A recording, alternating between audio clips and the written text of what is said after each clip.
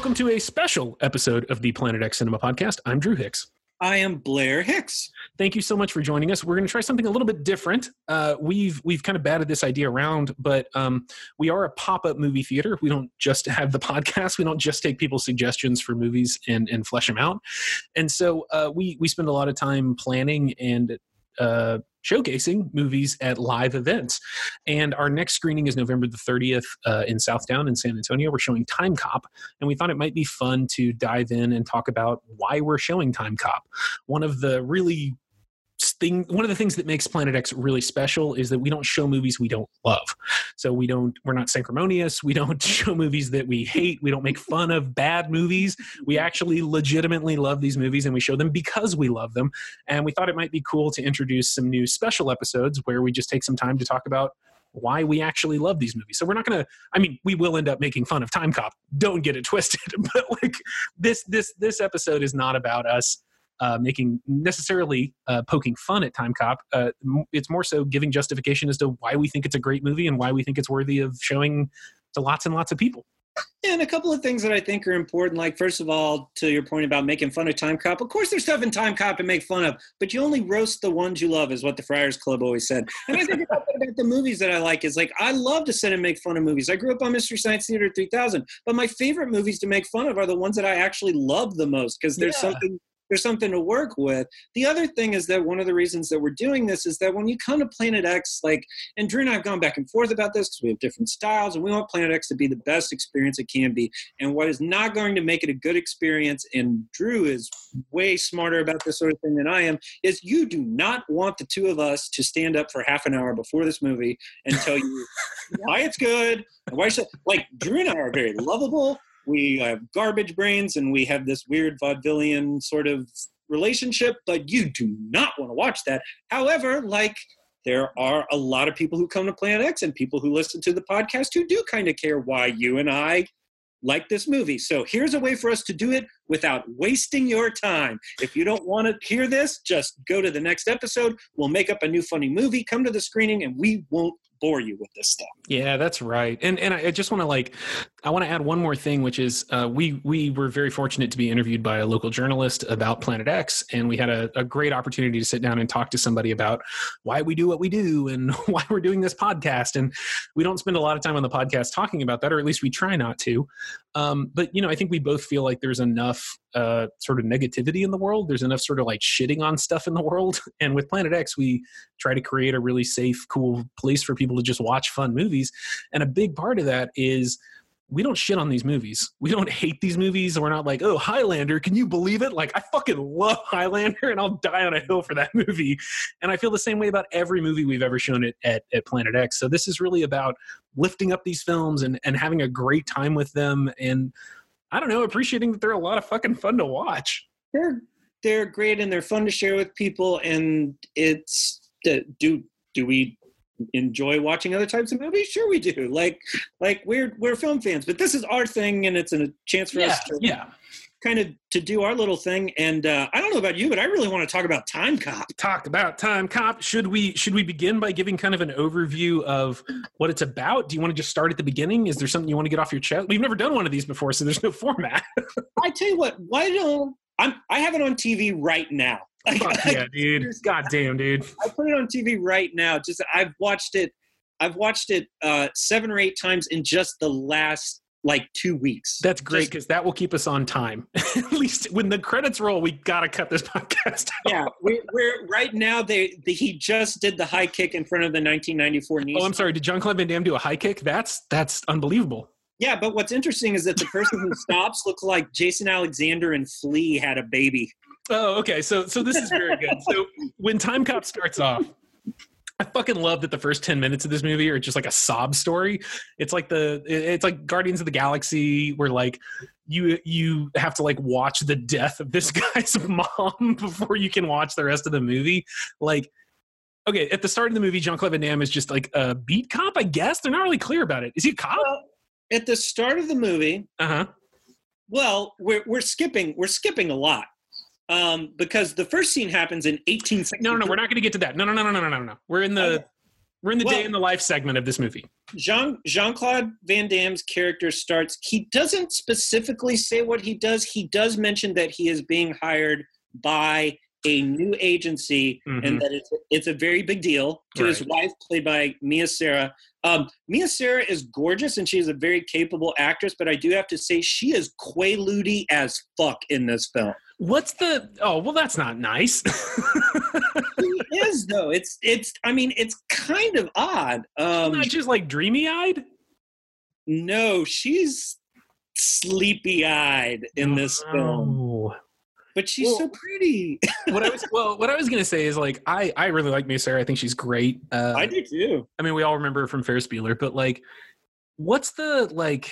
You know, when an actor is cast and they're clearly not ready for the role, like they cast what's that dude that they cast in John Carter, a movie we both are fucking obsessed with because that movie's amazing. Oh yeah, the lead guy in that movie wasn't quite ready to like carry. I mean, he's great. He's great. I can't remember who it is, dude.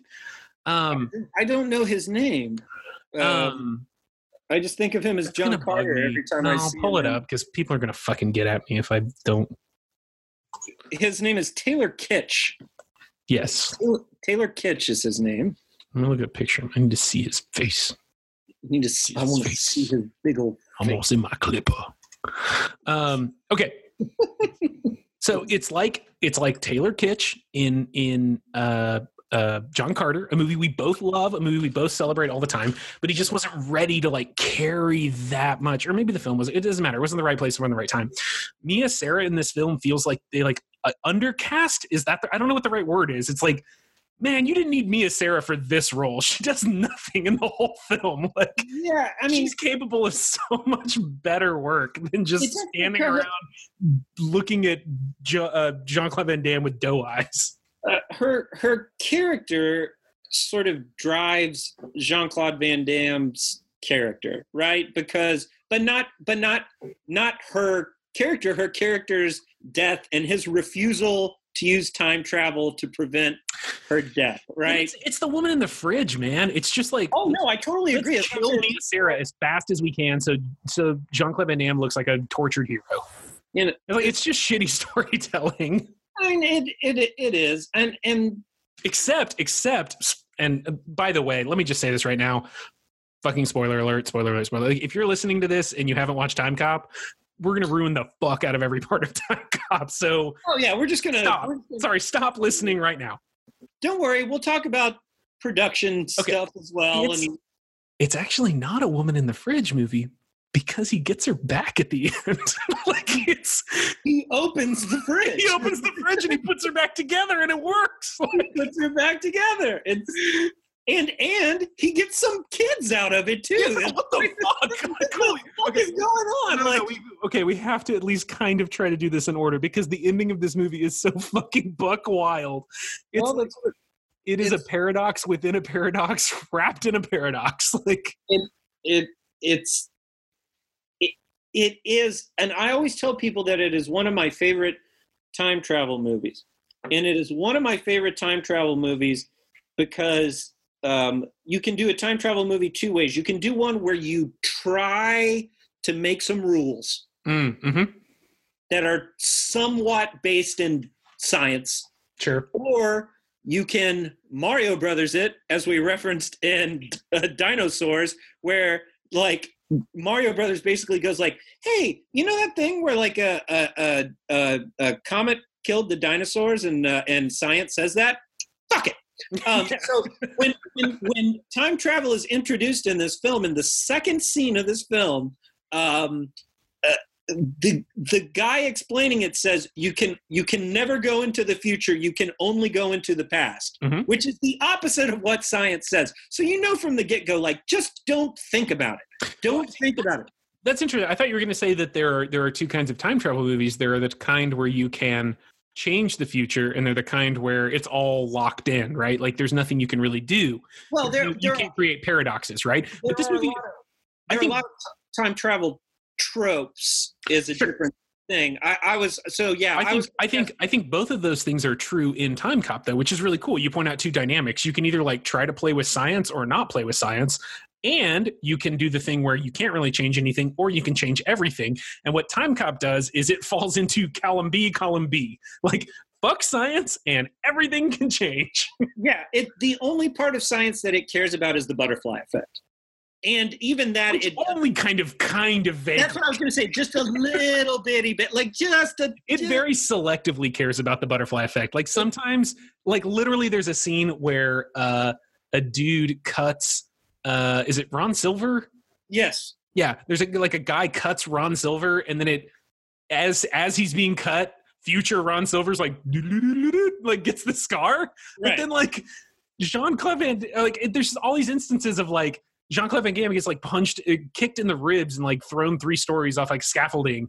And like future Jean-Claude Van Damme isn't like suddenly like, oh yeah, I forgot my broken rib from the past. I'm so glad you brought up Ron Silver too, because I just have to say, if anyone has ever tried to play Al Pacino harder than Ron Silver, I would really like to do it, because that's, I mean, the way that they wrote this, I want to get in where this movie comes from because I think it's really fascinating. And I was going to talk about the writers, but when they wrote this screenplay, they said, so the bad guy is Al Pacino, and they're like, we can't get him. They're like, we can pay somebody to act like him.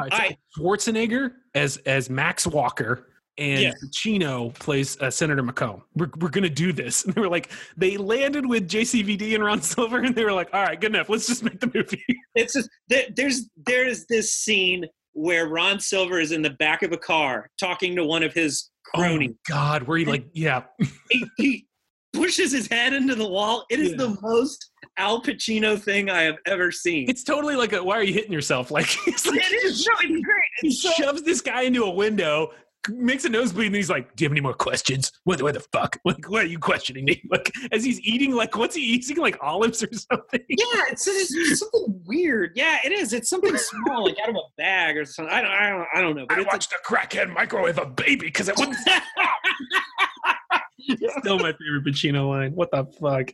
But, one thing I want to say about this movie is that it was made in the very early days of CG effects. And so when a character will sort of go into will travel through time and show up in a new scene, it's done with very primitive CG effects, and it looks good. One thing you cannot say about this film is that it looks bad. You watch it today and it actually still looks good. There's a scene where Van Damme time travels, and when he shows up, there's a semi-truck rushing at the camera behind him, and he drops underneath it, and the truck goes over him. It's gorgeous. This is when he comes back from the 1920s? No, because he drops back in time headquarters for that one. Yeah, that's actually a great shot, and like that. Yeah, it's legitimately thrilling to watch that shot to this day. Like, it's awesome stunt work. It's a great shot. Technically, it's a cool achievement. Like that whole sequence totally works.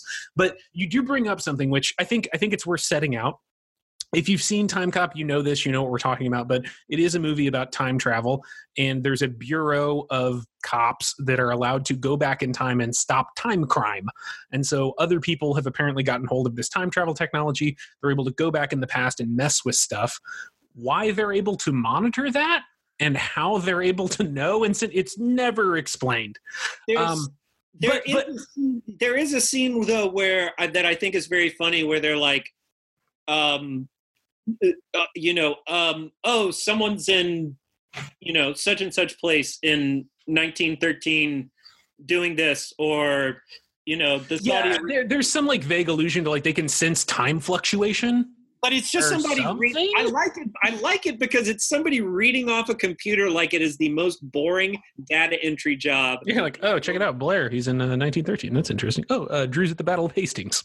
Fascinating. Yeah, okay. So what I was going to say is, it's a cool premise for a movie. Like, I get it. It's fun. There's a lot of movies that kind of like skirted around this sort of time travel thing, but it's good. It's like Back to the Future, but kind of more an action movie. Like, that feels really fun. That feels like a cool space to play in.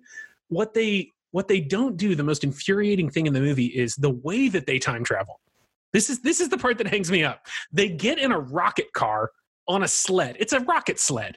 And they shoot him at a brick wall. They shoot him at a brick wall. And Jean-Claude Van Damme gets that great line where he's like, what does he say? He's like, fuck. He's like, they're like, oh, does it ever fail? And he's like, oh, it only happened once. He goes, does it ever fail? And he goes, ask so-and-so, ask John and Joey. And they're like, who is that? And he's like, those two red spots on the wall. Yeah.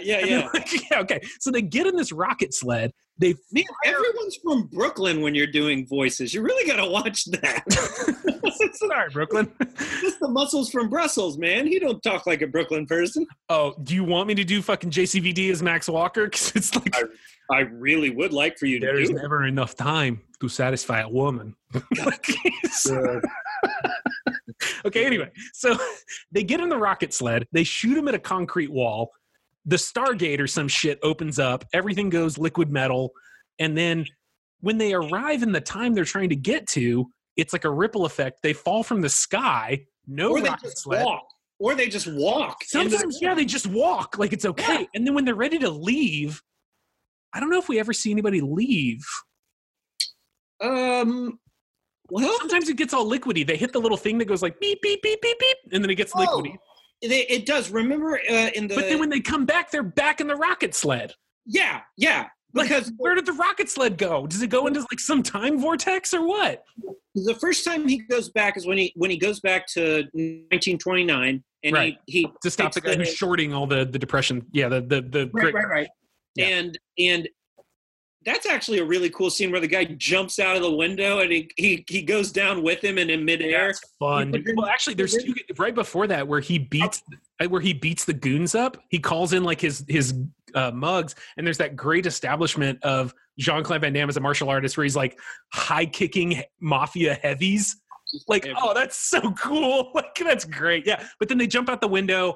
He hits the time thing on his belt, and they do the warp thing. It actually legitimately just happened on my television, so I can. Well, and then you have the Irish cop who's like, "Oh, Faith and Begorra." Okay, right. Okay, that's one of my favorite little bits. And then the next scene is just they're back in the future. Two doors open, and they just walk through the doors. Yeah, we don't see how they come back.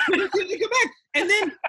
It's like they forgot. It's like they forgot to shoot that scene where they got into the editing room and they're like, "Hell yeah, rocket car, fuck yeah, cool liquid metal effect, great. Hey, did we shoot that thing where it explains where the rocket car is and how they get back?" Like, I just got to that part where they walk in. Let's just keep it going, keep it moving. I know this is silly, but right after that is one of my favorite things in the movie is that he's gone. They're trying to show how this whole system works, which is the judge. Yeah, so they go in front of the judge, and there's like a time tribunal. There's like 3 cops sitting behind a desk, right? And this cop goes, "You've been charged with using time travel to affect the past under time code 147 paragraph 5, section C." You go like, isn't that like section 1 bullet point 1? Like your time code is just time code 1. Don't mess with time. Yeah. Period. Like. And then he won't talk, and so he's sentenced to death, and they throw him back where he was, and he hits the ground in 1929, and the same Irish cop is like, it could have been like a better day tomorrow or something like that. Like, he had a better day tomorrow. Oh, such a wonderful scene in the film. They give that Irish cop way too much screen time. Because it's almost like you get the feeling like, oh, he's going to come back. Or like they're going to do something with this guy. Like he's got like 25 seconds of screen time in a 90-minute movie. Like, but again, like what you would think in a movie like this. So it opens with a scene. Actually, sorry, that's not true. This movie's 2 hours long. Like it's not 90 minutes. This one goes on for a minute. Yeah. I'm sorry. You were saying you would think they don't spend a lot of time in the distant past, but the first scene of the film is in 1863. They travel back to 1929. Both of those scenes look really good. Like it's a little TV setty, but yeah, it works.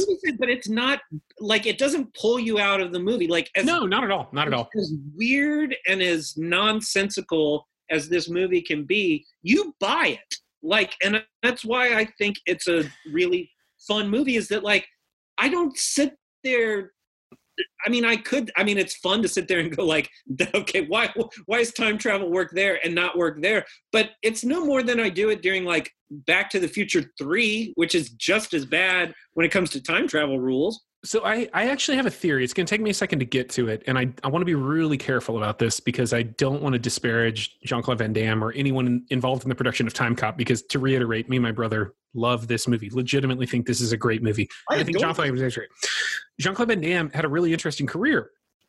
And he started off really fresh-faced and was like trying to do a lot of stuff. He had some initial success. He signed into a huge multi-picture deal that didn't really work out well for him. And there's a lot of reasons why people speculate he did that or didn't do that. And I don't want to speculate on his character or any of that. But a part of his story that he's been really transparent about is like he really suffered with substance abuse problems. And Time Cop comes kind of late in his arc. It comes after Universal Soldier and Double Impact and like a whole bunch of films he did where he was already kind of a thing. And I think Target too. Wasn't Hard Target before? Hard Target was in 93, I think. I think it was 92 or 93, yeah.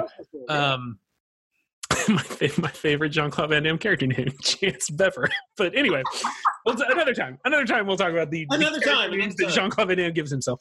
But I think one of the reasons that Time Cop kind of works extremely well as an action movie is it's a very toned down Jean-Claude Van Damme. Like he is a sad, morose character, but also in his life, he was, according to him and according to people around him, was kind of feeling a little bit run down at the time.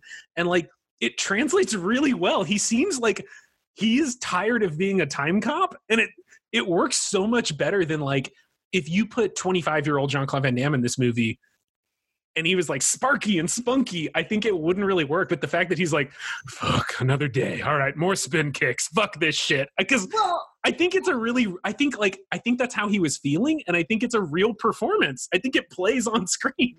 I actually think they put the movie together pretty well to help him because, okay, so they throw him together with like a young time officer, and she ends up turning, and that's a whole, which is it's a great. But she's young, she has energy. He doesn't have to. The villain is Ron Silver, which we've established is at Pacino levels of energy. He's chewing enough scenery for the rest of the cast. he's like, you see if your hammy acting can compete with my jump kicks.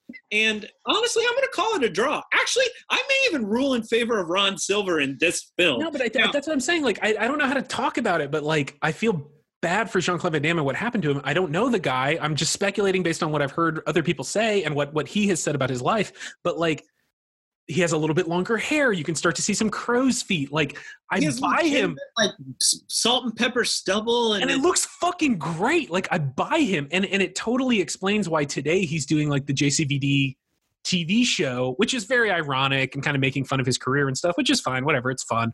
But like, he kind of works when he's toned down a little bit. He needed to bring it down.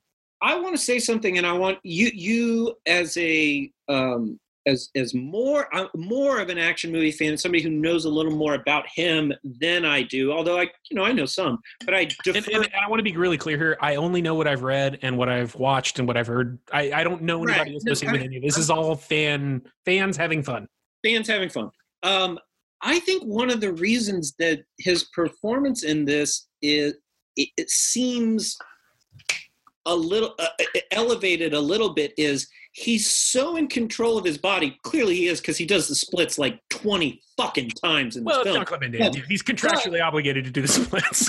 But like, as I said, I have it on the screen. There's scenes where he's in a hallway leaning against the wall and other people are talking. His body he's so in control of it. He places it and he kind of moves, and you go like, God damn, there's like not a movement that guy makes that isn't sort of controlled. Like, he's able to do some acting with his body. Is some of that jumping into the air and doing the splits 4 feet above the ground? Yeah, sure it is. But like, some of it is legitimate acting. It's body language. He's frustrated, or he's separated from the conversation, or he's and it's like, it works. It plays well. Yeah, it's a thing, right? Like, actors a lot of acting is like body language and signaling and how you position yourself, and really good directors key into that and they help their actors understand that.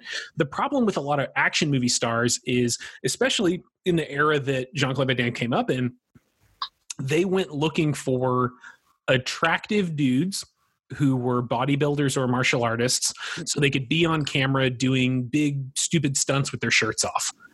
And guys like Arnold and Dolph Lundgren and Sylvester Stallone were bodybuilders, legitimate bodybuilders, but they didn't have a lot of flexibility and control and stuff. Jean-Claude Van Damme was a martial artist, right? So like whether or not he's legit or not legit, and there's a whole fucking gross Hollywood underculture of like, could Steven Seagal fight Jean-Claude Van Damme? And it's like, guys, well, first off, well, no, it doesn't matter. It doesn't matter. It doesn't fucking matter. Steven Seagal can't. Yeah. Well, Dolph Lundgren is the first guy to be like, I'm a bodybuilder. Like that's all he's into. And he got into it because Sylvester Stallone turned him onto it. Sylvester Stallone's like, I'm a bodybuilder. Arnold's like, I'm a bodybuilder. None of these guys are martial artists.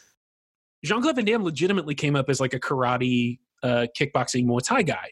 And like he competed. He, you know, regardless of how well he did or whatever, or his prowess, the dude actually has a lot of like physical confidence and he's able to do some pretty physically impressive stuff. And it gets super hammy in his movies with the splits and the high kicks and stuff like that. But like, what's fun to see in Time Cop is, yeah, he can still do the splits. He can still do high kicks. He can do backflips. He can do all that stuff. But they have him for whatever reason playing this kind of like tired character. And suddenly you get this angle into like, this guy could have been a great actor if you just would have made him kept his shirt on. Like you could have like, he's really good. He's got great screen presence. He knows how to hold himself. Like, and it's a good character. He got given a good character. It's a good character. Again, it's a great Planet X film because it takes a swing on about like a dozen ideas and maybe knocks 3 or 4 of them out of the park. Mm-hmm. And the rest of them are fun to watch them not quite pull it off.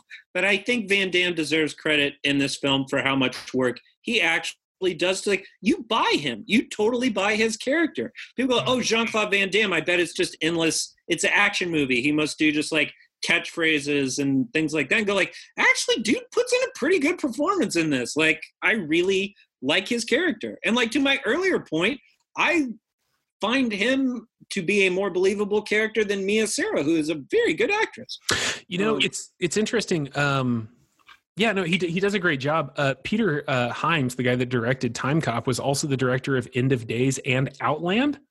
Also Capricorn 1, which is a favorite of mine. That was his first film. He wrote and directed Capricorn 1, I believe. But it's really interesting. He does seem to have like a habit of taking on action stars and doing kind of unorthodox things with them. Like Outland took Sean Connery and made him like a cop on one of the moons of Saturn or an asteroid. Is it Saturn? Did I get it right? Saturn. Yeah, I think it's Saturn. I haven't seen Outland in years, but Outland, by the way, is a fucking cool movie. That's a perfect cool movie. But yeah, it's like really cool to see Sean Connery like straight face playing a cop in a sci-fi movie. And it's like he never does any of the hammy Sean Connery stuff. It's great. And then End of Days, even when End of Days came out, people talked about it as like this super dark turn for Schwarzenegger, which like you watch it now and it's like, okay, it was in that like Collateral Damage era of like late Schwarzenegger kind of trying to figure out if he wanted to like start yeah, it's like, do I want to start a new IP or do I just want to keep making Terminator movies? Oh no, definitely want to just keep making Terminator movies. Okay, great. Yeah, pretty much. Yeah. But that's really interesting. And I wonder how much, I don't know that much about the director, but like, I wonder how much it has to do with that guy. Cause JCVD looks fucking cool in this movie. Like even his like stubble, like he's usually like super clean shaven. And in this one, he has like kind of longer hair and stubble. And like, it's cool, man. It's cool to see like him play a little rougher character. And I should also mention, I think the setting, like a lot of times in these 80s, well, I'm sorry, you seem like you had some, say what you want to say about Jean-Claude Van Damme's appearance, and then I want to talk a little bit about setting stuff. Is that okay? No, you can cut this out. I said what I wanted to about setting. I do have some things I want to talk about in terms of production and stuff that you hinted at with the director, but let me get my point out real quick, and then we can transition to that. No problem.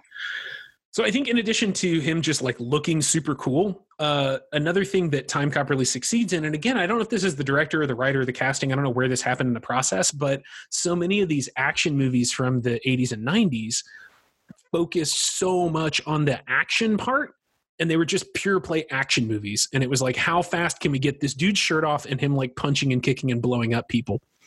One of the reasons like Time Cop and Terminator and Predator and a lot of these movies really work is they get to fall back on sci-fi trappings. So you're really watching a sci-fi movie, and then 20 to 30% of it is some dudes with muscles are going to beat each other up. And it's refreshing. It's like a refreshing break from the concept of the movie, right? Well, I mean, I think there's and that's really cool. Like when movies can play with that stuff and give you a break, it's actually a lot more interesting than like Commando, which is like watching a fucking Saturday morning cartoon. I think that there are very real reasons for that and why Time Cop kind of works. I mean, I think something that just needs to be said, because it needs to be said, is that Sam Raimi is also a producer on this film. And that falls under the radar. And Sam Raimi is going to encourage always for there to be some sort of human element. He's too goofy, at heart to not. I think. Well, sorry, Sam Raimi and Robert Tappert. So that's the Xena Warrior Princess Hercules Legend. I mean, like that's the team that made that happen. Right. And again, incredibly enjoyable shows where like the action you think would be the whole show, and you go like, no, actually we just do 2 or 3 action set pieces in between some character building, which is kind of interesting. A few weeks ago, you and I got to meet Joe Bob Briggs because he did a screening in Austin of Dead Heat. And one of the things he said about that movie, one of the reasons he felt like it didn't work, and I thought this was a really cool insight, is he said they tried to do a 50-50 movie. They tried to do 50-50 horror action. And it doesn't work whenever you do 50-50. His Joe Bob's contention was you always have to do a little bit more of one or the other. And so, like, for example, that's why Evil Dead works, because Evil Dead 2 is principally a horror movie with 40% comedy. Okay, that's great. If you try to do a 50-50, it doesn't work. Time Cop is really cool because it's like 60-70% a sci-fi movie with like 30-40% action. If it were 50-50, it doesn't work anymore. I think there's a very real reason why that works, and I hope this isn't. Oh, cool. Okay, yeah. I hope this isn't too boring, but it does have to do with where Time Cop comes from. And if you've ever heard somebody talk about Time Cop, you probably know elements of this. I've always thought this was really interesting, so I took some time to try to read and really understand. Yeah, I don't know if I know anything about where it actually came from. That's cool. Time Cop's really interesting because some people go like, "Oh, that's a comic book movie," and then some people go like, "Oh no, they made a comic as sort of like a tie-in to the movie." The story is way cooler than that. Okay, because I know that Dark Horse did a comic after the movie came out, right? Simultaneously. So very cool. Okay, lay this on me. I know nothing about this. This is great. This is going to fry your brain. Okay, cool. I like this. Time Cop is based on a 3-part story, like a comics anthology. And it's called Time Cop, A Man at a Time. It was published in the Dark Horse Comics anthology series. It's just called Dark Horse Comics. And it was like heavy metal. You got 4 or 5 different 5 or 6 different little weird mini stories. Exactly. Cool. And yeah. In a minute, I'll tell you what the original plot was, and you'll go, that's the next movie. I can't wait. But before we get too far off track, the reason I think that the movie works, as we've been talking about, the balance of science fiction to action. The story, the comic book was done by Mike Richardson and Mark Verheiden. And the reason that's important, Mike Richardson is actually the founder of Dark Horse. Wait. Mark Verheiden he's credited in Time Cop, right? He wrote the screenplay or the story, right? That name sounds super familiar. Yes, he did. So the original comic book was written by Mike Richardson, who founded Dark Horse Comics. Whoa. And Mark Verheiden. Mark Verheiden also wrote Alien comics. He wrote Predator comics. Yeah. And he wrote the story for the Time Cop film. He wrote the story for Jim Carrey's The Mask movie, which is also based on a Dark Horse comic. Holy shit! That Mike Richardson, founder of Dark Horse Comics, did The Mask. Then Mark Verheiden and Mike Richardson would end up being in, I think it's Dark Horse Entertainment. And what they did is they realized very, very soon, because they were doing these movie adaptations, that when they created properties, they were going to get licensed. And if they were going to have any control over what happened to those properties, what they would do is they would simultaneously do comics, but they would start a production thing. So they're producers on this. They wrote the story for this film, and And it's very fast. And they stay in the vein. Mark Verheiden has gone on to produce a million things, including coming full circle to Sam Raimi, the third season of Ash vs. Evil Dead. Fuck yes. What? Yeah, that's all wrapped up in this movie. Dude, now, oh man, you're totally right. That did actually melt my brain because, like, if you've read those, well, all I was going to say is if you've read those Alien and Predator comics that are so good from Dark Horse, they are a perfect mix of mostly science fiction with action beats spread throughout. That's all I was going to say. There's a very real reason I think that the movie works that way. No, you were absolutely right. This is melting my brain because when I was a kid, I collected Alien and Predator comics because I loved the movies and I loved the way Dark Horse took them and built a whole universe out of them. And in particular, I have a really specific memory of on Free Comic Book Day, right, which is every year. You can go to comic book shops. It's like a little festival, whatever. I went to a free comic book day at Alien Worlds at their original location here in San Antonio, Texas. And they had a bin out front of like 25-cent comics. And I just started pulling stuff out and bought it. I bought a series of Predator comics. I was about 10 or 11 at this time. And it was Predator in Vietnam. And it was like a soldier's journal of being in Vietnam and the Predator hunting both the Viet Cong and the American soldiers. And this dude being like, Charlie's in the trees, Charlie's in the trees. And this guy's like, something way worse is in those trees. Like, there were scenes of like Viet Cong ripping off people's clothing, or American soldiers like ripping off women's clothing and raping them, and like Predator watching it and like cutting off these dudes' lower halves. And like, no shit, our mom found me crying over these comics. Like, and it was a very weird situation, but like those comics left such a distinct impression on me. I have so much respect for the Aliens and Predators continuation. And to find out that these guys, one, not only wrote Time Cop, but two, kept that shit going and then became like producers on Sam Raimi shows. Like, we have got to track, like, we need to make a shrine to Mike Richardson and Mark Verheiden before they die. This cannot be a Gary Gygax, John Arneson, Jack Kirby situation. Like, these guys built our childhood. Yeah, and it's pretty nuts that, like, growing up when we did, and that is wild. Time Cop is of the era too. Dark Horse Comics was a big deal. It was a huge deal. I read more Dark Horse Comics than Marvel and DC growing up. I think it partially was because they put out Flaming Carrot, and I loved Flaming Carrot. Sure, yeah. But they put out Predator. They put out Alien. Well, but remember, they were the guys that put out Hellboy too. That's right. And like, they understand all kinds of storytelling beyond just superhero stories. Right. And I mean, to be fair, they did some of that too, but it was always weird. It was always, and science fiction, right? Science fiction was huge. But you and I, as kids, even as kids, as little kids, like a lot of other comic book fans, we were fans of comic books, but not necessarily hero books. Like, we liked hero books, and we had our hero books that we enjoyed and collected, but we collected a lot of like weird science fiction stuff. And I think that's one of the reasons why movies like Time Cop make sense to us, because we read a lot of like batshit like Valiant comics, Exo Manowar and Solar Man of the Atom, the Dinosaur Hunter, which is based off Xenozoic Tales. Like, yeah, I mean, like, there was tons of comics coming out that weren't hero books that you and I really liked. And I feel like there are people that liked that kind of stuff. And when they watch Time Cop, again, I mean, this kind of gets back to the intro, but like, it's sort of shitty when people make fun of that stuff, because like, hey, I actually really like this. I like 60% sci-fi, 40% action with Jean-Claude Van Damme in it. Like, this makes a ton of sense to my garbage brain.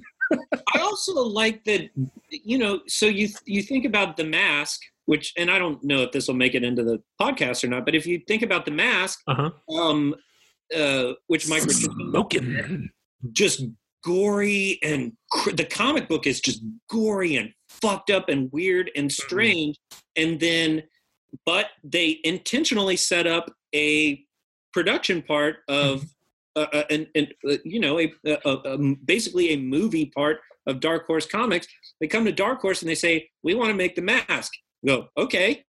They go like, we're going to put Jim Carrey in it, and it's going to be more funny and less gory. They go like, that's fine. but we have this company set up. So guess who you're bringing on as producers? So even when you watch like The Mask, and obviously Jim Carrey is going over the top and doing Jim Carrey. He's doing Jim Carrey, yeah.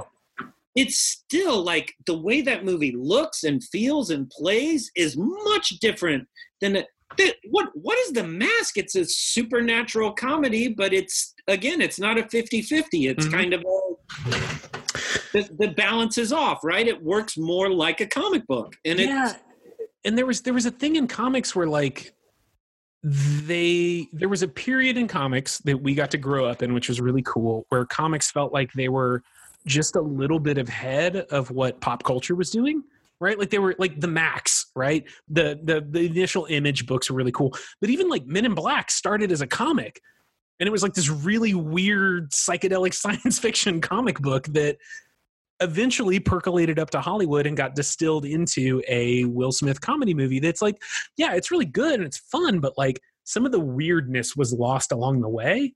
And that deep weirdness that some of these comic book stories have is still present in Time Cop. And the reason I brought up, I wanted to do the whole backstory is I think the reason that it stays is that Mike Richardson deserves a lot of credit for not just founding this amazing comic book company. That's wild. Yes, absolutely. But people are going to buy comic books. We make good comic books.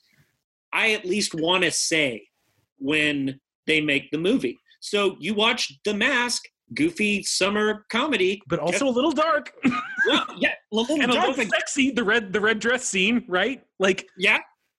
But then Mike Richardson's on set going like, I own this comic book company. I at least get a voice at the table. And you get a movie like Time Cop and you go like, that's how you make a comic book movie, right? And to that point, would you like to know what the original plot to Time Cop was?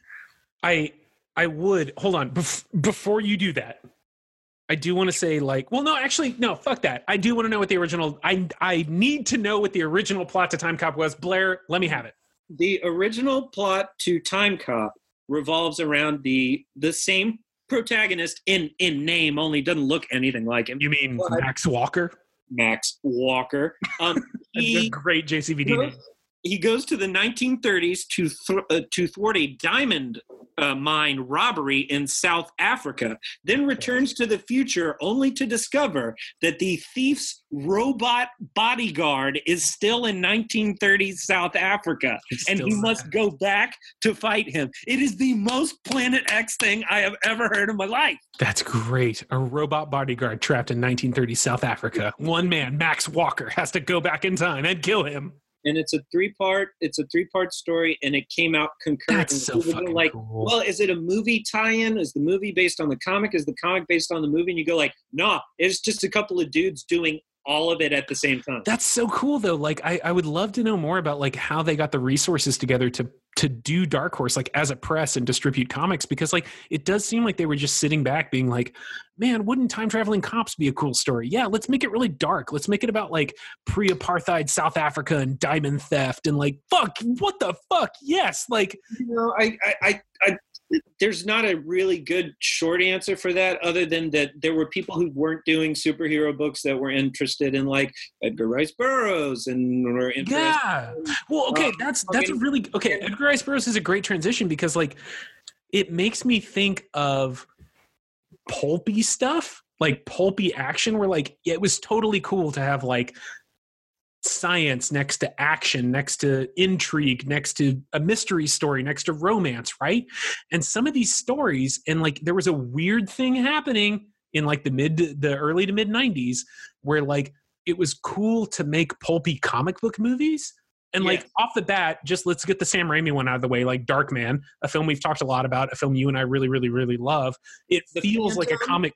What's that? I was going to say the Phantom, the Spirit. Well, okay, so Darkman feels like a comic from the 1920s. Then you have the Rocketeer and the Phantom and the Mask of Zorro, which are all legitimately comics from the 1920s and 30s. And like, I'm sorry, if you haven't seen Billy Zane's Phantom, like that movie holds up so I would put that toe-to-toe with any Marvel Cinematic Universe movie. That movie's so good. And I'm sorry, Billy Zane makes me feel like I have a little boy's dick every time he takes off his shirt. Because Jesus Christ, that He has watermelons for all of his muscles. That is incredible. Like, why are we not talking about the sexiness of Billy Zane in 2018? And, I mean, if people think this is a pet theory, it's not. And I'm not talking about Batman. I'm talking about the movie that Batman teed up, which is Dick Tracy, which is nothing but... Oh, another just solid example. Hollywood goes like, okay, Batman worked. And Batman's awesome. I can talk about Batman 89. But the first Batman movie is very evocative of the comics. It's not an action movie. It's not an action movie. Very pulpy, very noirish, it's a wonderful film. But then they go like, my God, Warren Beatty. Warren Beatty goes, I can make Dick Tracy, and they tried with the colors, with the way it's shot, with the costumes and the makeup to actually make it look like a pulp comic. It doesn't work because you put Madonna in it, and then it doesn't feel like a pulp comic. Well, okay. No, it's symptomatic of the whole thing that we're talking about, is that Hollywood actually thought that they could just blow the lid off of the whole thing and do Dick Tracy, a comic strip from the 40s and 50s, right? Well, and the parts of Dick Tracy that work are the production design, the cinematography, the fucking Danny Elfman soundtrack. Like, all of those parts work. The part that doesn't work is you let Warren Beatty direct and produce it. Like, you need to put a director in the director's chair, and you need to put a producer who has his fucking hands on the purse string. Like, they should have put Al Pacino in Time Cop and Ron Silver in Dick Tracy. Holy shit. Yeah. Oh my God. Dude, that's a brilliant insight. If Dick Tracy was 30% hammier, that movie would have fucking worked, but everybody tried to play it straight. Except for Pacino. God bless Pacino. Like, he's trying. He's trying. He is having the coked out time of his life in that movie. Oh my God. But no, seriously, if Warren Beatty had taken Dick Tracy 10%, 20% less serious, if he'd had a little bit more fun with it, I think what's more accurate to say is that he didn't know when to be serious and when not to be serious, right? Because he has all these scenes with him and Madonna that are these like, the lines are kind of campy, but they're these very intense sexual scenes. And then there's all these scenes with him and the kid from Hook that are just dumb and like it just. Well, it's kind of like Sin City kind of got that right? Like, love it or hate it, right? The Sin City movie, it sort of knew when to do the comics. It knew when to be serious. It knew when to be grim. And it doesn't work on every level. It's not like an awesome, and it's not one of my favorite movies or anything, but like. But it works. At least, yeah, it works. It works in a way that Dick Tracy doesn't work. Right. And because I don't think that movie really works. I want it to work. It doesn't really work. It's like Cool World. I want Cool World to work. Well, it just doesn't work. So here's another thing I want to bring up about Time Cop. Please bring it back to Time Cop. Well, we were talking about like why Time Cop works and why these other films that we're comparing it to works, and we were going like, oh well, atmosphere and production design and these things. I would just like to say just a few short things about the guy who did the soundtrack. His name is Mark Isham. He's not an unknown guy, but he's not the biggest name in Hollywood. He does a lot of television shows now. I actually found him in the most roundabout way, which was that the first two films he ever scored were Never Cry Wolf, which is a great film if you've never seen it, and The Times of Harvey Milk, a documentary about Harvey Milk. And that was, I think, 1981. I think it was the year I was born. Anyway, I was in a half-price books in 99 or 2000, and I found those two soundtracks on an LP that Windham Hill Records put out, and everything on Windham Hill still costs about $1 on a record. And I know because I have a lot of it. And they're synthesizery and they're new agey, but you can tell that the guy has talent. I just want to say that Mark Isham also did the soundtracks for The Hitcher, for Blade, for Point Break, and he did the original rejected score for Waterworld. So this is not a guy that just hold on a minute. There's a lost score to Underworld, it's done by the guy. Lost score to Waterworld, done by the guy who wrote the music for The Hitcher and Point Break. Yes. fucking way. Blade and the television show Once Upon a Time, and he has an Holy amazing shit. That guy got to hang out with some cool people, man. He has worked on a lot of amazing stuff, and I think his score in Time Cop is really good. It's not cheesy, it's not hammy, it's a great action movie plot, a soundtrack. And another thing is that I love the very start of this movie. There's no pre-credits, just black screen, blue titles. You know it's an action movie, and it has that kind of Terminator-esque sort of just dun, dun, dun, dun, dun, dun, dun. And you know from the very first beat, you go like, I'm watching an action movie. I'm about to watch an action movie. And that makes it so much easier to sort of just like hand wave stuff that you would normally sit and critique over and over and again with a movie like this. You go like, no, I'm already in action movie headspace. Show me some action. It gives you so many good. There's a lot of sci-fi in this movie, and there's a lot of like character development in this movie, but it is really good pacing wise because every 15 minutes or so, you're getting like a solid action sequence. So like at the top of the film, we have like the gold robbery. We get Jean-Claude Van Damme back in the 20s. He gets to do some action. That's great. Then we have the whole thing at the factory, which by the way has the only one-liner in the whole movie, which is so fucking good. I want you to do it because you can do the voice better than me. Okay, well, hold on, pause. I have to set it up. He's fighting a dude. Oh, back and forth. Oh, he's got a knife. I got a kick. I got a punch. Blah, blah, blah, blah, blah. Inexplicably, he kicks a valve, and there's liquid nitrogen shooting out of it. It freezes the guy's arm and part of his shoulder and chest, and the guy goes, and looks at Jean-Claude Van Damme, and he goes, have an ice day. And then kicks off his arm and chest. Have an ice day. Oh, my God. It's so good. Well, you know, I want to be clear with you. I watched Time Cop like 4 or 5 nights ago with a friend we had staying in town. Yeah. And when I saw that, I was like, did he say have a nice day? And I had to rewind it like 5 or 6 times. I'm 99% sure he says have an ice day. But I'm still not sure. It's have an ice day. Again, we were talking about like his performance and like how he presents himself in the film. His first line in the film is, there's never enough time. And you go, like, to please a woman. That should be like a face palm line. And it is a dumb line, but it's like, he's so sort of like sad and... But it's affable. Like, you like the guy. It is. No, he's also engaged in some light role play with his wife, which is kind of... yeah, that's real. By the way, I'm just going to say it. There's a sex scene in this movie, and it has my favorite thing ever, which, besides naked people, it has sexy sex.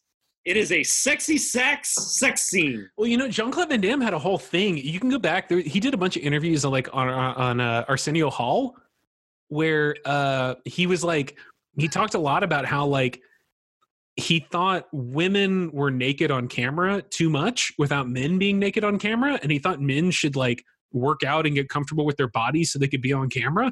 And look, I don't know if that's bullshit or him marketing or whatever, but like if there was an actor who liked to take his pants off on camera and show you his like awesome butt more than JCVD, I don't know who that actor is. Cause like any excuse for that guy to like take off his clothes and be on camera, he fucking loves it. And credit to him, the dude looks amazing, like no doubt. Like, I think actually you misquoted him, and probably what he was saying was that I think too often in films there are naked women who are not photographed next to naked Jean-Claude Van Damme's. Oh, maybe that's what he said. Okay. Like, no, well, okay, we've gone a long time. We haven't mentioned that time. Or do you have something to say? I'm sorry. I did want to say we have gone a long time. There's just no. There's a couple of other things that I think that I can mention. No, I have more to say. I wanted to bring up something else, but just launch into your own section. Well, I thought something that I'd like to say about Time Cop that makes it lovable for me is that I think that the character actors are pretty good. No, dude. Yeah, it's a great cast. The guy who plays the chief, I do not know his name off the top of my head. He is fantastic. The the guy who's cast to be the sort of nerdy hacker guy, and then he changes during one time jump, and he's very good. None of these guys like stealing the show. The evil hooligans are evil hooligans, and that's what you want in a movie like this. But I mean, the whole movie is Ron Silver and Jean-Claude Van Damme. You're not getting caught up in anyone else's shit, right? Like, that's it. No, dude, you're not wrong though. The character actors in this are amazing. I had to look these names up, so full disclosure. But Jason Schomburg is in this, who is in the A-Team remake and Watchmen and Tin Man. He's great. And then when I was watching it with my friend, we could not figure out who this actor was. And so to my shame, I had to Google him. Scott Lawrence is in this. He was in Avatar, Star Trek Into Darkness. He was in Jag. Dude is like legitimately a great television character actor. And it's a lot of people that you've seen in TV shows or you've seen in like minor roles in films, but like it is definitely not poorly cast. Like even the bit players in this are doing like a great job. Like it's very well directed. I'm kind of shocked actually. Like we have gone way too long without talking about the fact that this actually did spin off into a TV show and a Super Nintendo video game. Oh, okay, good. I will. Can you talk about the Super Nintendo video game? Because I can do the heavy lifting for the TV show. It exists, and it's simultaneously launched with the movie and the comic book story because Dark Horse was on top of their shit. That's all you need. Dark Horse, you guys were doing transmedia, multi-platform, fucking social guru marketing before anyone. God damn, Dark Horse. All I want to say was that about that is that they didn't set it up so they would have total control. They set it up so they would have a place at the table, and I like that. They were smart enough to go like, filmmakers are going to make films, and we make comic books. All we want is to make sure we have a voice or vote. Well, it's really clever, right? Because they were like, if we tell good enough stories in our comics, they'll get picked up as movies and TV shows. We just have to set it up so we have a seat at the table. This is the old, by the way, Hollywood Drew's Corner. This is the old trick where if you're in the industry long enough, you start to see actors credited as producers. And the reason they do that is, well, to fast forward, when they award the Best Picture Academy Award, it goes to the producer. Okay, so that's a vanity thing, but the Producers Guild, and if you're in a producer role, you make a lot more money and you get a lot more of the royalties off the film.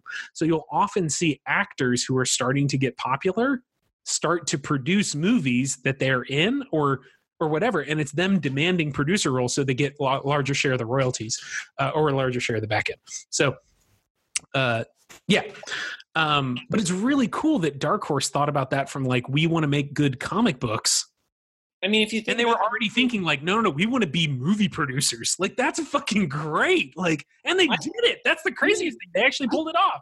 I think it's as simple as they saw Batman happen and they saw all these other titles being bought up and they go like, well, if people are buying our shit, like we want those checks, but it'd be nice if we sort of were able to go like, well, we did kind of come up with this thing. That's super smart, man. I would love to. Man, I got to learn more about these guys. Why hasn't there been a documentary made about them, man? Like, I don't know why there isn't a Dark Horse documentary because it is absolutely everything that Image Comics claimed to. I love Image Comics, but Dark Horse is everything that Image Comics claimed to be. Now, I'm saying I like Image Comics in that it was creators going like, creator control is important. Yeah, like, sure. We want to tell the stories we want to. We don't. And to be really opinionated about the stories, right? Like, yeah, to be able to say exactly what I want to say and do the characters exactly. If I want to kill a character, I get to kill a character. If I want to clone a character, I get to. But it's up to me. Like if I fail, it's all on me. Okay, well, to get back to my earlier point, we have spent way too long talking about Time Cop the movie and not talked about the fact that this spun off into a TV show that was produced by the Sci-Fi Channel, and it is fucking bananas. It ran for 9 episodes, I think. 9 episodes, yes. I watched them all this last week. Oh, my God. Oh, my God. Like, I turned Blair onto this. Well, okay, correct me if I'm wrong. I didn't think you knew about this. I found it, and I texted you. I've watched them since that text. Holy shit. Okay, because I watched the first one and I was like, oh my God, Blair's got to know about this. Like, oh, yeah. They are buck wild. Like, crazy shit. But okay, hold on. I want to say, let's get this out of the way. I can totally understand why Sci-Fi Channel in its infancy thought Time Cop would make a good serialized television show. But it is so clear that they had no fucking clue what they were doing or what they had a hold on. It is crazy. Christ. It is the craziest thing. And we haven't mentioned this either. There's a sequel to this film. There's a Time Cop 2? I didn't know that. It's Time Cop 2, The Berlin Decision, and oh yeah, it's about killing Hitler. And it stars Jason Scott Lee. Well, I guess, okay, if you were wondering if the Time Cop TV show got into Hitler or not, yeah, I'm telling you, they made a whole 4 or 5. Right in the middle there's a great Hitler episode. They made a whole Time Cop movie, the sequel, about killing Hitler. Wow, Time Cop, The Berlin Decision. Look at this. Yeah. Oh, shit, Jason Scott Lee's in it? I just said that. Yeah, he's in it. Oh, bud, you're better than that. Oh, no. I don't know. I haven't seen it yet. I might like it. You never know. We, as you so wisely once said before, we are the safety net that movies fall into. Yeah, but I mean, okay. If anyone's going to enjoy Time Cop 2, The Berlin Decision, a real live Hard Eagles 2, it might be us. I'm just saying. The fact that Jason Scott Lee's in it sells me. I'm gonna watch the shit out of that. But the Time Cop TV show was produced by the Sci-Fi Channel, ran for 9 episodes. They're all universally really not very good. The highlights are that they cast Don Stark as the head of the Time Agency, and he's great. If you're not familiar with Don Stark, Google Don Stark. You will know exactly who this motherfucker is. Like, he's Donna's dad from That 70s Show. Yeah, if you don't know him from That 70s Show, you know him from something else. And then, of course, Kurt Fuller's in it, which is fucking great. Kurt from Ghostbusters 2. He was in The Running Man. He was in Wayne's World. He's great, and he plays like the time librarian. Like, his job is to like tell them what they need to know about the time period they're about to jump into, which is kind of weird casting, but it super works. Also totally pointless in the show because the first scene of the first episode is them using a device to upload all the information you need directly into your brain. There's like a Matrix thing where she like hypnotizes him and he's like, oh, now I know who won the election in 1929. Like, yeah. And then they go like, but just so you know, go talk to this dweeb that we cast to do exactly the same thing. Yeah, none of us need that. We can just upload it all. We have a device to hand wave it. Oh my God, I didn't think about that. It's the first scene in the show. We have a device to hand wave this guy's role. But by the way, he's in every fucking episode. Kurt Fuller is unnecessary. That didn't occur to me at all. They literally are like, okay, so in the show, they upload all the information into his brain. And then they're like, all right, let's go talk to Colt Fuller about what happened in the past. Like, no, we don't need him. He's unnecessary. That's terrible. You just push a button. What the fuck is he doing in that show? It's just ridiculous. It's really good. And if you hang around for the 9th episode, Bruce Campbell is like sorry to borrow a phrase, like a dark horse villain character. Like it's really cool. Bruce Campbell shows up in the last episode, which is awesome. Tasty pun. Yeah. Tasty. It's really good. It's not. It's awful, but like, you should watch it anyway. Fun. It's fun as hell, though. I had a good time watching them. They were awful, but they were fun. Yeah. I don't know. I like Don Stark. I think that guy's super cool. He needs to get more work. I have a suspicion that something from that television show will end up in the pre-show reel for it undoubtedly will, which is actually like that's a great transition. We are showing Time Cop on November 30th at Kunstler Brewery in Southtown in San Antonio, Texas. If you're around, please come out. It's a totally free showing. It's another in a long series of the Planet X pop-up cinema series. So if you're in San Antonio, or if you're in around South Central Texas, like, please come by. We'd love to show you Time Cop, but we do a ridiculous pre-show, and I will make it a promise that I will include something from the Time Cop TV show. I will definitely put Time Cop Hitler in there, and I will definitely put Time Cop Bruce Campbell in there because they're just too delicious to pass by. So, since we are showing it at Planet X and we only show movies that we love, I think it's a good thing to wrap up with as to why is Time Cop such a good Planet X movie? Why we obviously love it. Why is it such a good fit for what we do and why when you come see it, you go like, this is just like, this fits in with all these other crazy movies I have watched with these guys. And I know we both have reasons. Just does anything immediately jump to your mind that you'd like to say about? Yeah, no, it does. I think the reason that Time Cop is a great Planet X movie is when we talk about a great Planet X movie, we talk about movies that are underappreciated or they haven't found their audience. They're legitimately really, really fun. They're good, cool movies, but I don't know, maybe they just didn't stack up, or they never became part of the public zeitgeist or something like that. When I think about Time Cop is kind of my dream movie. I love sci-fi and I love action. And this is a movie that does mostly sci-fi, 60, 70% sci-fi with enough action and really good action too, because JCVD can legitimately do good action that like it works on both levels. So I get a fun, awesome time travel movie. It's scratching my Back to the Future itch. It's giving me enough like pseudoscience that it feels really good. But I'm getting like muscles and punching and guns and like stakes in a way that feels like an action movie. And it's like watching Die Hard for me. It's a really fun. It's really exciting. I like watching this character's journey. It might not all add up, but I would love to see more movies like Time Cop being made, not ironically, super sincerely. And to me, that's why it's a great Planet X movie. I put the question to you, Blair, why do you think Time Cop is a great Planet X movie? I mean, I definitely double down on everything that you said. In terms of me just personally, it scratches all my itches, which is, I love science fiction. I like people who try to make science fiction, especially time travel is like the hardest thing to do. For sure.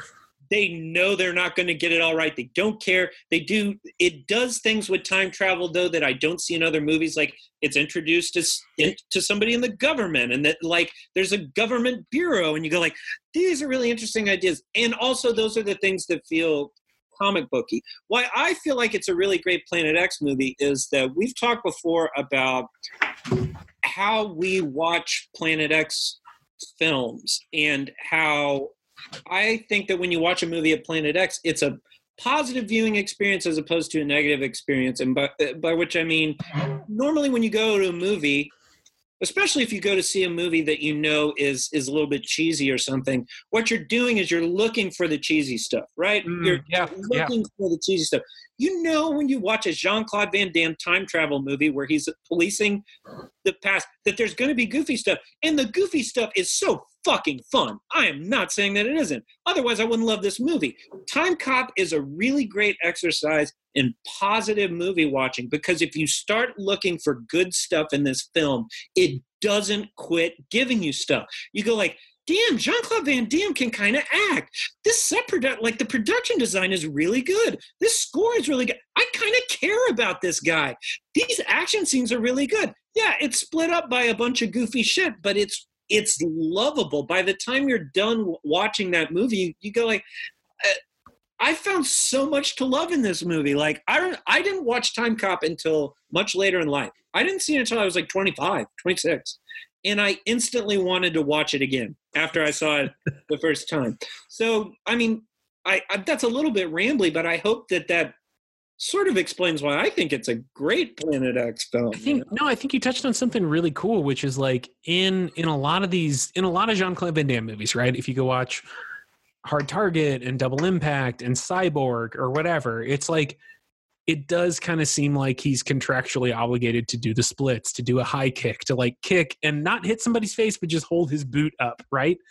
And this seems to be a movie that took those tropes, took those things, and called attention to them. And maybe that's the genius of it, is like they didn't try to gloss over it. They had a lot of fun with the fact that Jean-Claude Van Damme's going to jump up to avoid a bomb and do the splits on a counter, and it doesn't make any sense, but we're going to shoot it really beautifully, and we're going to make it like an event in the film. And that's great. It gives it gravitas. Like it feels really fun in a way that some of Jean-Claude Van Damme's other films feel hacky and feel like, I don't know, like they're trying to be something they're not. Like it's almost like this movie acknowledged how ridiculous that is. It did it in a really sincere way, and then it went on with telling a really interesting story. Like those moments stand out to me And it's one of the reasons why this stands out as a great JCVD film. I agree. We have talked in the past. I think you did screen in San Antonio Demolition Man. Did you? I did not. No, okay. It was, it's a film I really want to show to people because I love Demolition Man. I think if you have never seen Demolition Man, it's a great film. It's a Planet X film. This is a good companion piece to that. You can contrast them a lot. Oh, yeah. Wow. Okay. I hadn't thought of that, but that's really good. But Demolition Man specifically because it involves time travel. Mm-hmm. But if you think about the era of like the original Judge Dredd movie with Sylvester Stallone and Demolition Man and those kind of films, they were doing the same thing. They were Judge Dredd, obviously based on a comic property, but sort of they played camp up, right? They played camp. This movie sort of takes, as you said, all of these ridiculous JCVD tropes mm-hmm. and puts them in a movie with a ridiculous sci-fi plot with a bunch of with like Ron Silver out of his mind, but plays it straight. It's directed straight. It's very beautiful. I told you, like I have it on the TV right now. I just put it on with no sound just while we were talking. There's a scene at the end where he's in a house. He's protecting his wife. It's beautifully shot. It's all shadows and it's, flashlights coming around corners, and it's not cheesy. It's just really wonderful and fun. Like that's why I was going to say I think Demolition Man is a great comparison because I like Demolition Man a lot. I think it's I do too. I'm a very big fan. But it is a movie that is kind of tongue in cheek about Sylvester Stallone and Wesley Snipes. It's kind of making fun of them a little bit. It's kind of making fun of action movies. They do the whole like Taco Bell fast food wars and all that stuff. And I love that movie. Don't get me wrong. Like that movie's great. But to your point, especially towards the end of Time Cop, like they're trying to make a serious movie and it kind of fucking works. Like the thing is there's so much I will say this. I'm sorry. It's exciting to me because it seems like maybe for the first time in his career, a director took Jean-Claude Van Damme seriously. Like gave him lines, gave him a role, gave him a story. He has an emotional arc. It's not just like be pretty and do high kicks. And yeah, sure, it's a time travel movie, but he gave him something to work inside of, and I think it really, really plays.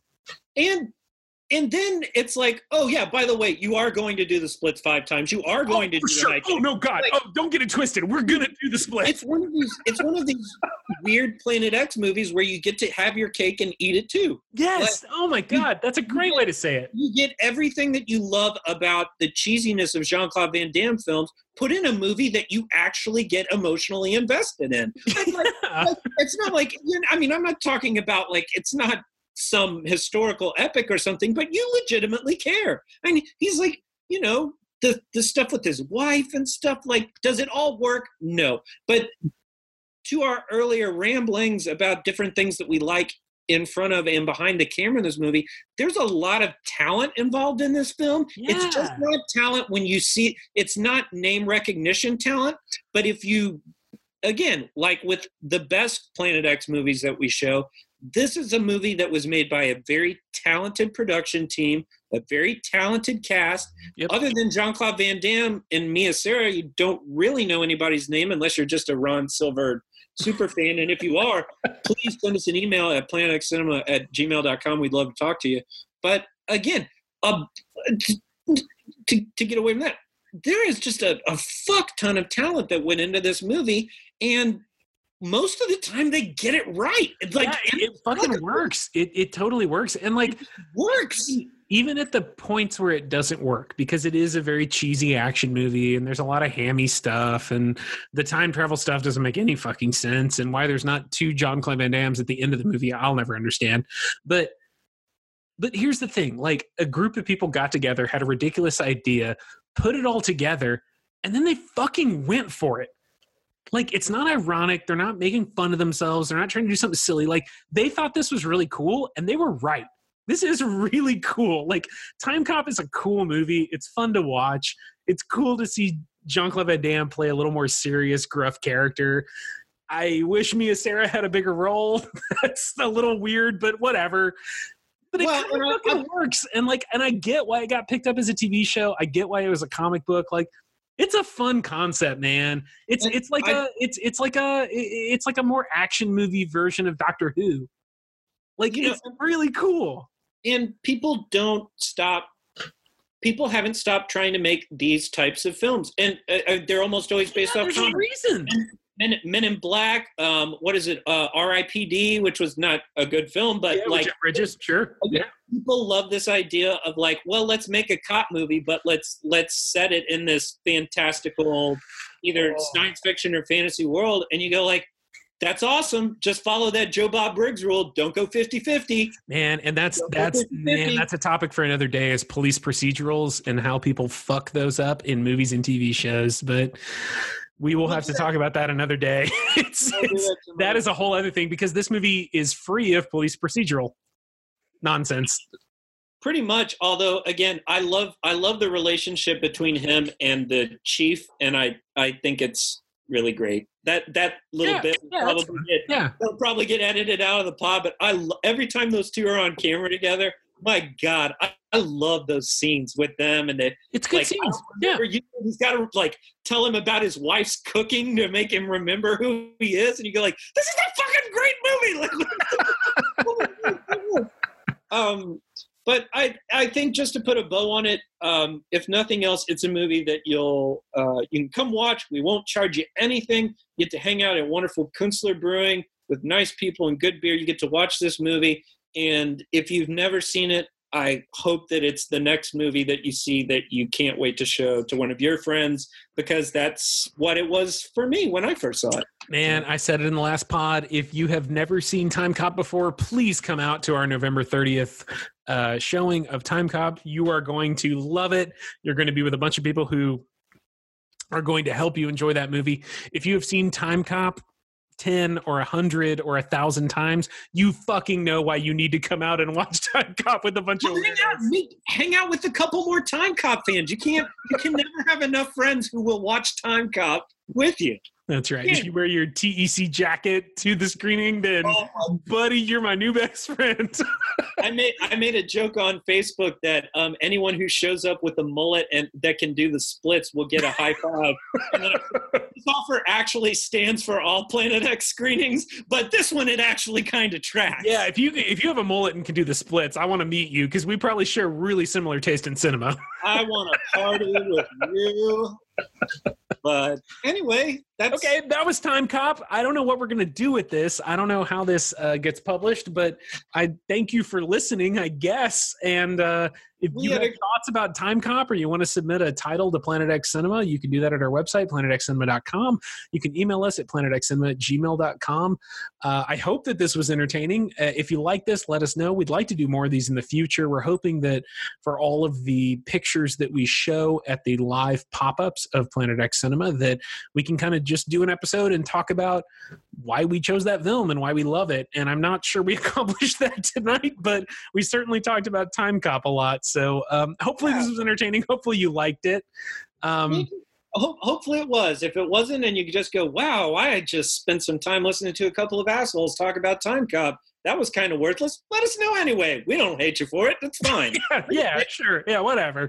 We're just here to talk to you about shitty movies and to hear your opinions about them. So, well, why don't you tell them who the hell you are?